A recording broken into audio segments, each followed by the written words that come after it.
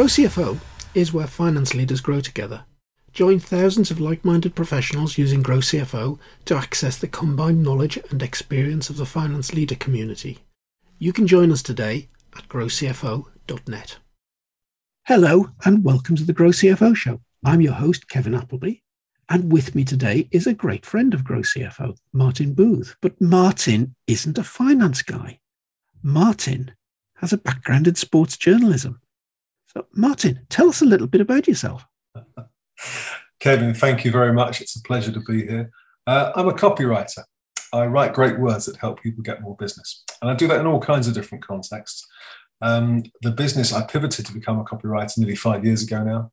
And in that time, I've written about all kinds of different subjects, yes, including finance. I've written words for family offices and mortgage advisors. But I like to say I've written about everything from construction to coffee and mortgages to mayonnaise. My background is in sport. I was a sports journalist for more decades than I care to share. And long story cut short, this is where I am now, writing copy for various people in various industries in the various forms that copy can come in. There must still be a temptation to write about sport though, Martin. I'm never going to not want to write about sport. And last year I was lucky enough to, I had one client wanted me to do some work around the Euro Football Championship. Another one, I got to do some work on the Olympics. And anything that's got a sporting flavour to it is always going to feel like home turf to me. Mm. But at the same time, I don't want to be just a sports copywriter. I want to be available to help people in whatever context they need their written words to be as effective as they need to be.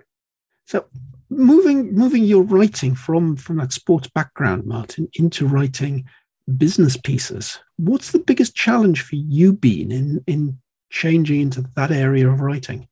I guess it depends on the context. If someone comes to me and says, as these previous financial clients did, they want to write something B2C, then that's no problem, because I can take what they tell me and I can put it into language that a layman like me, a non-specialist, would be able to understand. If someone came to me and said, I want to do something B2B, then that's different. If you're assuming a certain level of knowledge and expertise in finance, for instance, then there's certain things I can pick up quickly to the extent that I can distill information and deliver it to a general audience. But at the same time, if it was some finance people talking to finance people, that might be more challenging. Yeah, but I guess as finance people, most of the time we're talking to non-finance people. We're communicating financial proposals, financial results, options analysis, all sorts of different things. So, Martin, in your view, what do we as sort of finance folk tend to get wrong when we're communicating? I think, and this is not something that's just about finance folk, by the way, but I think the most important thing in any context is to know your audience and to have an understanding of the level of jargon and expertise that audience can be expected to have around finance. Now, if you're a financial firm and you're talking to other financial people, then all bets are off. It's like when you make your annual report to the city, you can have it as technical as you like, because the city can be expected to understand that level. But if you're speaking to people who aren't financial experts, then I think it's incredibly important to understand that there are people who might be fazed by the use of certain sorts of jargon. And like I say, this is not just about finance. Every profession you go into has got jargon, has got ways that people talk to each other, across a sports desk, in a hospital, in any kind of place. There's going to be things they say that are shorthand that other people just would not be able to understand.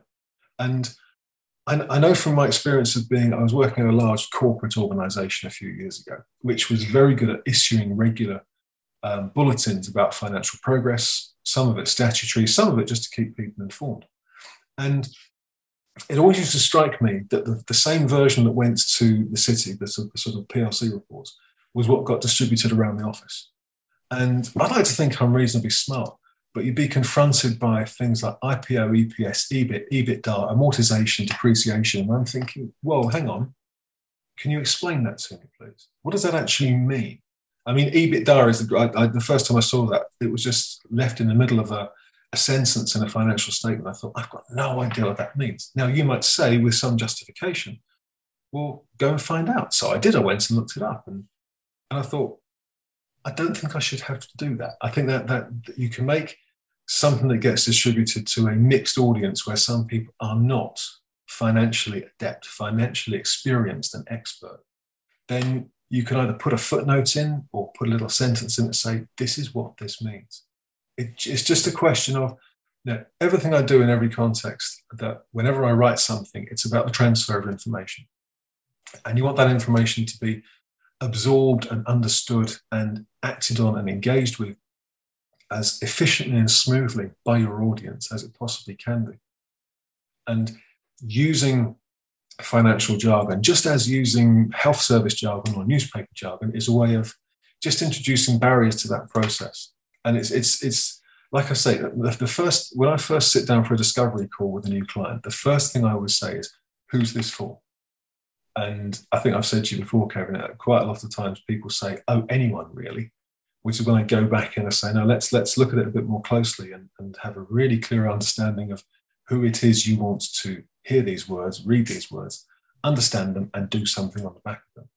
Because that will dictate the sort of language that we will use to get that message across as effectively as possible to the, getting a clear idea of the persona of someone you're talking to and thinking, okay, tell the story to them. So in all contexts, that's important. That phrase of, well, it's for anyone really, that always frightens me. Yeah. I always think if you say this is for anyone, but really it's for nobody, because it'll never be focused in enough on any particular person's requirements for them to be sold by it. I mean, to take it to an extreme, literally, you'd say build a persona and say, my absolutely ideal, my unicorn client is a person who is this age, they live in this house, they read this newspaper, they do this at weekends. It just builds up a three-dimensional picture that you then know the sort of language you can use to get a message across as effectively as possible to that person.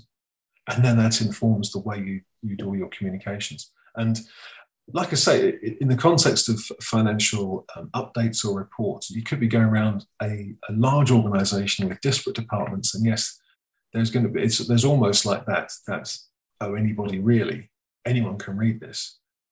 But if you want everyone to understand it, then you have to sort of pitch it at a level where, okay, the people who are really financially adept will think, well, okay, that's a bit simplistic, but I know what you're talking about. But the people who aren't financially adept will also be able to understand what it is you're saying. Yeah. So instead of writing it to everyone, you're probably writing it to Sally, who's 37. Yeah. She's married. She's got 2 small children, drives a Mini, shops in Waitrose. Wow. It sounds like something you know already. I can't believe you just created that persona off the top of your head. Yeah. But so exactly that's exactly what you're doing when you're writing. Yeah, and that's the person that you want to be able to understand. And in the context of what I do as a copywriter, it's the person who's most likely to engage and to buy from you. Yeah. And obviously, what you're trying to do with the financial statement is slightly different. It's you want people to understand it. Yeah. And to all feel like they are part of a team. It just makes you feel excluded if you're reading something and think, I don't know what that means. I know I could find out, but I don't instinctively know what that means. So could you please explain it to me in a bit more detail while we're in the process of communicating? Yeah. I think there's something as well with financial statements that finance folk make the mistake of just trying to put the numbers out there and say, here they are. But they miss out on that bit of the so what question that says, what does this really mean? And what do you folk that I'm giving this report to need to do as a result of it? Yeah, interpreting it and analysing it to say that exactly as you just put it. What does this mean? On a simple level, is this good or is this bad? And on another simple level, and what do we have to do next? Just saying that, as you say, most or many financial statements are just that. Here are a list of numbers. Thanks very much. Off you go. Let's have lunch. Whereas you want to say, this means the business is in this position compared to that position. It means we're in a position to go in that direction rather than this direction. Just to put a bit more life into it, and a bit more colour and blood and meaning into it. Because it says, because these financial tests have happened, that means this. And you're absolutely right to pick that out, Kevin, is that usually it is just a list of numbers. Whereas what you want is, okay, those are the numbers, but this is the story. Yeah, and it is about telling stories. It's all about telling stories. I mean, I mentioned a minute ago about writing about mortgages, and it's just to say that it's a group of guys who are based near me, a fantastic little organisation who does mortgages, and they came to me and said, we need to write some articles for a magazine, and we don't know what to write about because we don't. How do you write about mortgages? And I said, it's simple. Don't write about mortgages. Write about the people that you help by getting them mortgages. Tell those stories. People don't want to read about, interest rates and, the length of time of the mortgage.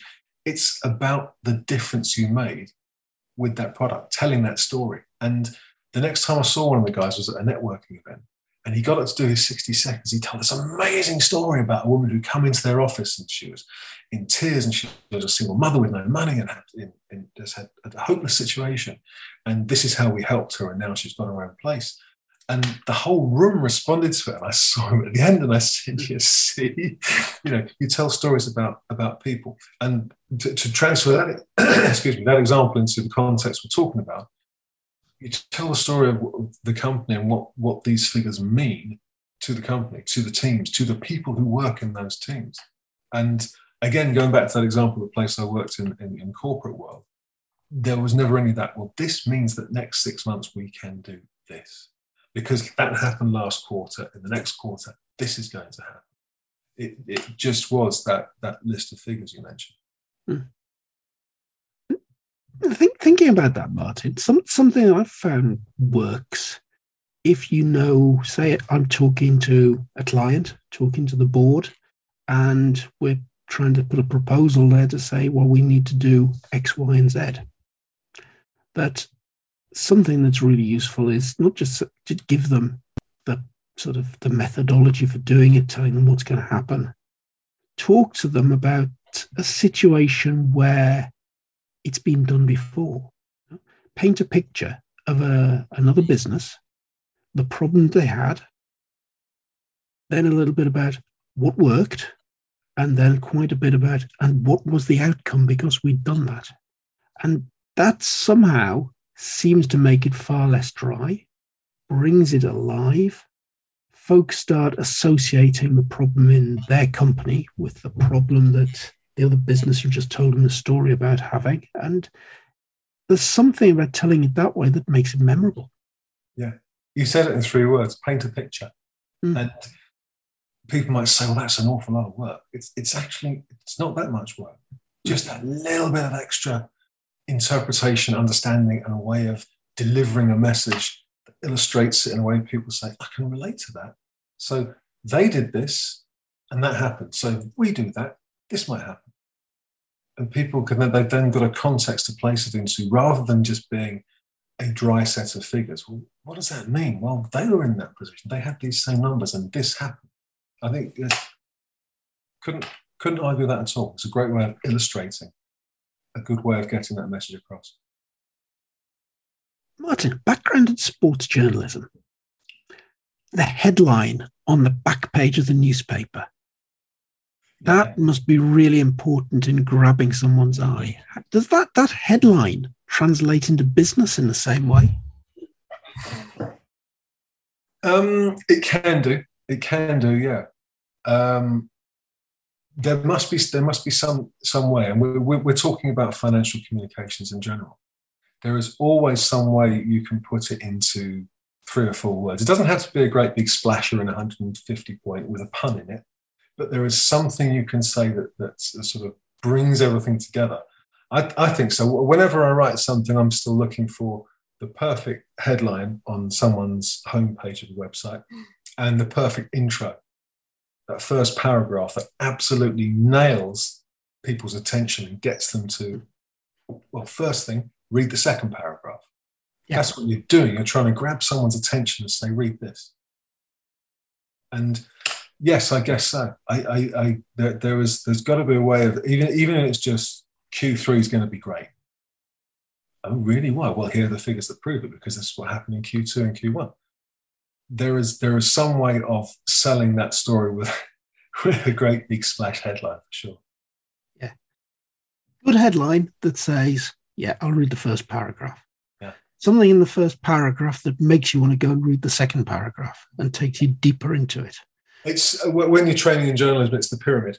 Yeah. The top, the stuff at the top is the really big, heavy stuff, and everything else is just the detail that supports that. And you always say you know you've got the first pile right if everything just follows on neatly after that.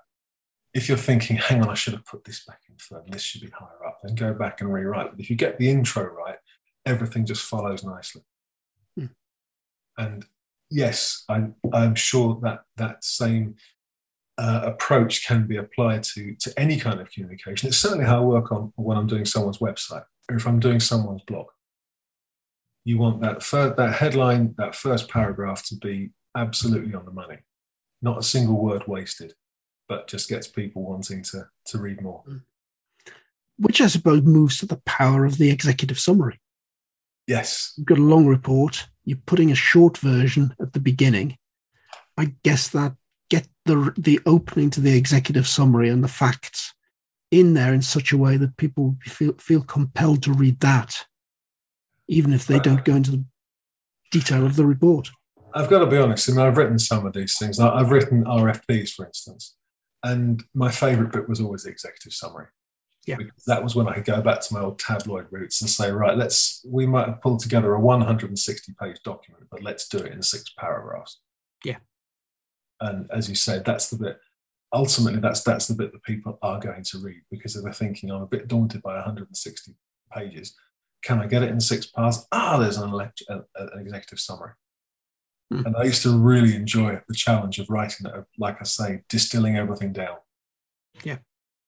And saying, okay, this is where we are. This is what we want. This is what we're offering in those circumstances. And you can get that down as crisp and as clear as you like. Yeah. And okay, 160 pages is a bit big, but say you've got maybe a shorter report, say it's 10 or 15 pages, Martin. Yeah. I personally don't believe that people read 10 to 15 page reports start to finish. No, but if you give them a list of bullet points of six bullet points right at the front, they'll read that. Yeah. Now, you may want them to use that for them to carry on and read the 10 to 15 pages because you lured them in and say, look, read more inside. Or you may think, look, to heck with it, they're not going to read 15 pages. Let's make sure we get everything in that one slide with 6 bullet points on it. Yeah. If that's got the crux of what it is you're trying to say, and crucially, it's got the call to action that says, and what we want you to do now is, then you can do that as short as you like as well. Yeah. And I think the way I tend to respond, and I think many people will to reports, is I'll read the summary and there might be something in the summary that catches my eye or I'm challenged by, like, and we're going to do this by a date that's fairly close. Say we're going to do this in the next 3 months. This is all going to be done by the end of March. Yeah. And I'll be scratching my head and thinking, that feels like a tall order. I'll then be going into the report proper and perhaps not necessarily looking to read it start to finish, but looking for the bit where, where's the project plan that tells me how they're going to deliver this in 3 months? Yeah. I want to know more about that. Especially if that's the section that's most relevant to you, to your team, to your line manager, then it almost acts as an index, and it sort of cuts out the, as you say, wading through 15 pages. This is the bit you really want. Yeah. It takes you straight to it. And I think there's something that most reports, there's going to be, you're putting it to the board. The production director may have a different view to the sales director, may have a different view to the marketing director, may have a different perspective to the HR director. They're all going to dive into different bits of the detail. Yeah. Yeah. And the best way to engage that kind of response is to make it as accessible as possible. Say, look, this is what we're doing. We want your thoughts on it. If that call to action is, well, what do you think? Here's how you can get in touch. Here's how you can improve upon this idea. Then make it as easy as possible for those people to engage, and make it as simple as possible to say what they're engaging with. We've got a plan. This is the idea. This is the deadline. What do you think? So I guess that says the structure of the bigger document, Martin, is very important. Yeah, absolutely. But I think most people get that. You don't just pile in and do a whole slab of text. You have to break it into sections, and like you say, if it's something 10, 15 pages, let alone it's 160, then you need a good executive summary at the front. Yeah. I think the other thing, it's like when you read someone's autobiography, you always read the foreword. And the acknowledgements, because there's some kind of distillation there of what you're about to get stuck into. And it's like an amuse-bouche before the main event. Well, if you can make that as relevant and as impactful as possible, because people are reading, they come to it fresh, they're at the start. Crash, bang, wallop, here are the things we're going to talk about. Here are the main conclusions. This is effectively, you could get away with reading just this page. And that's I've got to say, when I see an executive summary, that's what I always think. This is everything that's coming after it, but just in bite-sized form. And I think there's something as well, Martin, that says you could start with the problem. Here's the analysis we've done around the problem. Here are the solutions we've thought about. Here's the answer, and take people through a big journey. Or you can take that the other way around and say, we've done some work. Here's the answer. Now here's why it's the answer. Yeah. And I think the latter appeals to the mind better. Tell them what the solution is first, and then demonstrate why. I think so. There's going to be contexts where either of those approaches could work. And again, it might depend on an audience. Yeah. It depends on whether you think that the people you are disseminating information to want to see a process followed by a result, or want to see a result followed by the rationale behind how you got there. So when you're writing something, Martin, we come back to the audience again. How much research do you tend to do into the audience as opposed to the subject itself that you're writing about? That's a really good question. Like I say, it is the first question for me. Whenever I sit down for a discovery call, that's the first question. And as I've already said, I won't take the first answer. If someone's a bit vague, and this works for, like I say, any business. If you're a plumber, if you're an electrician, if you are an interior designer, there's got to be someone that you're looking for. Even if it is lots of people, if someone says homeowners, well, what sort of homeowners? What's your ideal homeowner?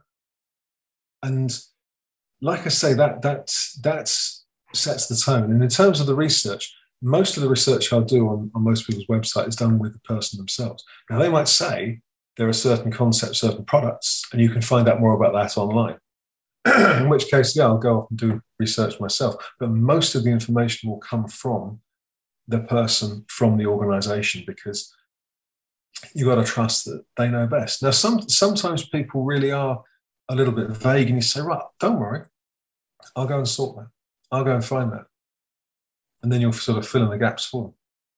But by and large, especially if it's a small company that's a family affair, nobody's going to have more of a clue about what they want to say than the person themselves. And during a discovery call, people tend to warm up. And by the end, you're getting really good stuff out of them. But I still believe in starting that right from the start. Let's talk first about who we're talking about, because it's the most important question of all. If this conversation finishes after 30 seconds, at least I know that much. I can go from there. That is really, really good advice.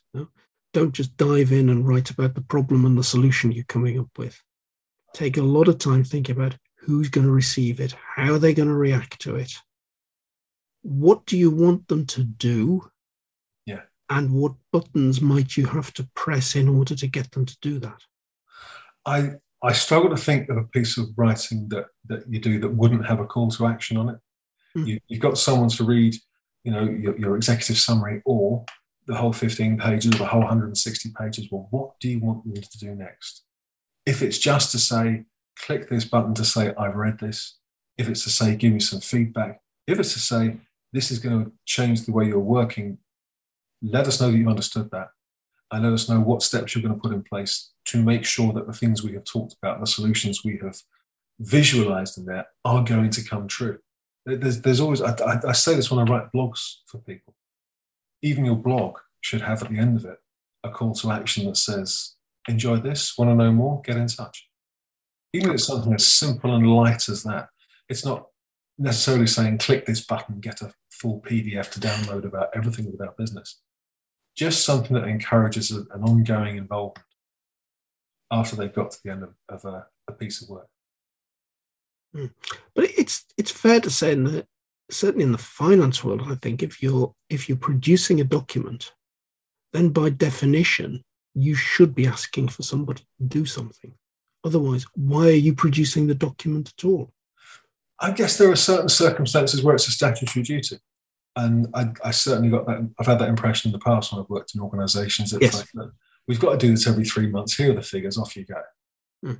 And in those circumstances, it's almost like they don't want any engagement. It just is, look, we've ticked the box. We've done the figures. We've sent them around. Leave us alone. Yeah.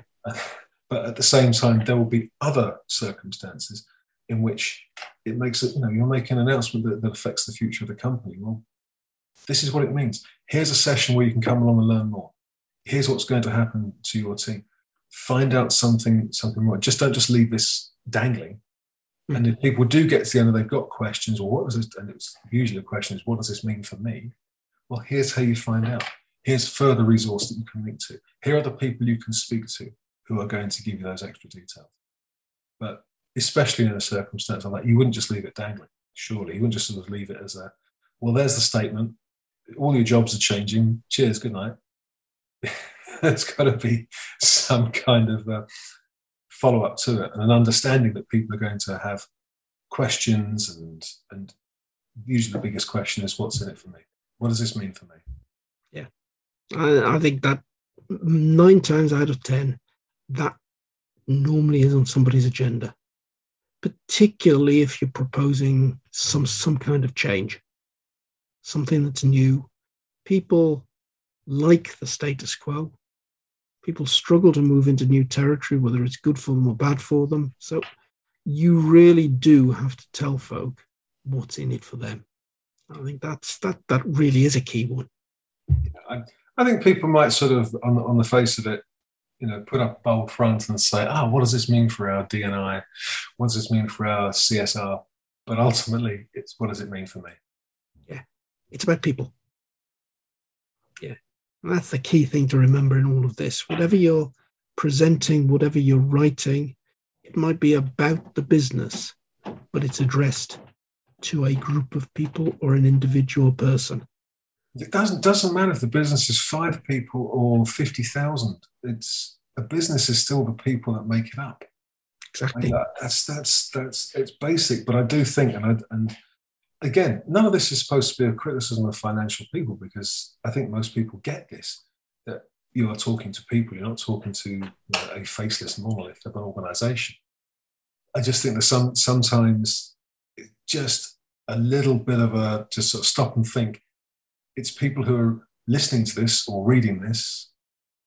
Are we making it as easy and as intuitive as possible for them to engage with what we're saying? It's just a sort of a simple question to ask, and if you can say, yeah, we are, then carry on.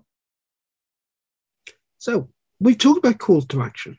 There is a call to action here. If you've enjoyed listening to what Martin and I have been chatting about, and you want to find out more about improving your presenting, your writing, your speaking, then in Grow CFO, we've just launched the first module of our team training course. The first module is all about communications, and there's lots more in lots more detail than you've heard Martin and I talk to today. So if you want to delve deeper into this whole subject of giving presentations, writing reports, and so on, because let's face it, most of us have come from a finance background where we've spent all of our days staring at an Excel spreadsheet on a screen and not talking to people. So we're not necessarily the world's best communicators and presenters.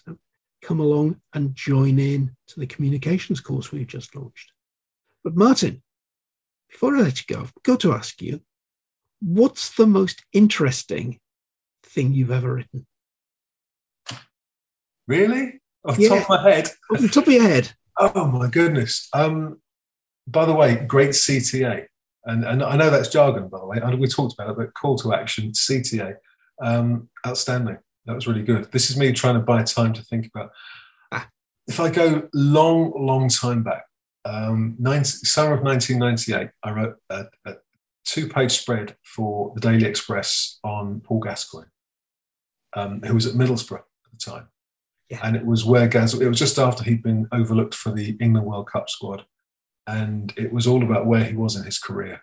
And I was very, very pleased with that. That's off the top of my head. As soon as we finish this conversation, I'm going to think of about 10 others. Yeah, and I can think of Paul Gascoigne back then. I remember taking young son along we lived on Teesside at the time, although our allegiance is very much black and white stripes where Gaza came from. And there's pre-season friendly going on, and there was a round-robin tournament involving both Newcastle and Middlesbrough. I remember watching the Middlesbrough game, and Gaza was getting on a bit at that time. And you have to say he was the man of the match. He could ping a ball around the park. He could create all sorts of things. And I don't think he ever got above walking pace the whole game, and certainly never broke sweat. I've got to tell you, I was at that game. It was a 4-corner tournament that also involved Benfica and Empoli. That's correct. I went to both days, and as you say, Gaza at that stage, I mean, he was in his early 30s by then. And clearly he was suffering with the ravages of everything that had happened to him during his career. But he still had that, that swagger, that style, that everything about Gaza. That class above, would say. Yeah. Yes, but that was a long and interesting weekend. Yeah, I remember it well. It feels as though it was only yesterday, but that was an 11-year-old son that was with me, who's now in his 30s, working in a senior position in Vodafone. He'd be about 35 by now. That's how long ago it was. Yeah, but no, it's a great question. And next time I have to think about it. So next time I'm asked it, I've got something from less than a quarter of a century ago to talk about. Because I'm fortunate because I love the job I do. I love writing, and it's almost problem solving. If someone comes to you and says, I need to get across this message, we've got to use these keywords. I want it to be in this voice to talk to this particular audience.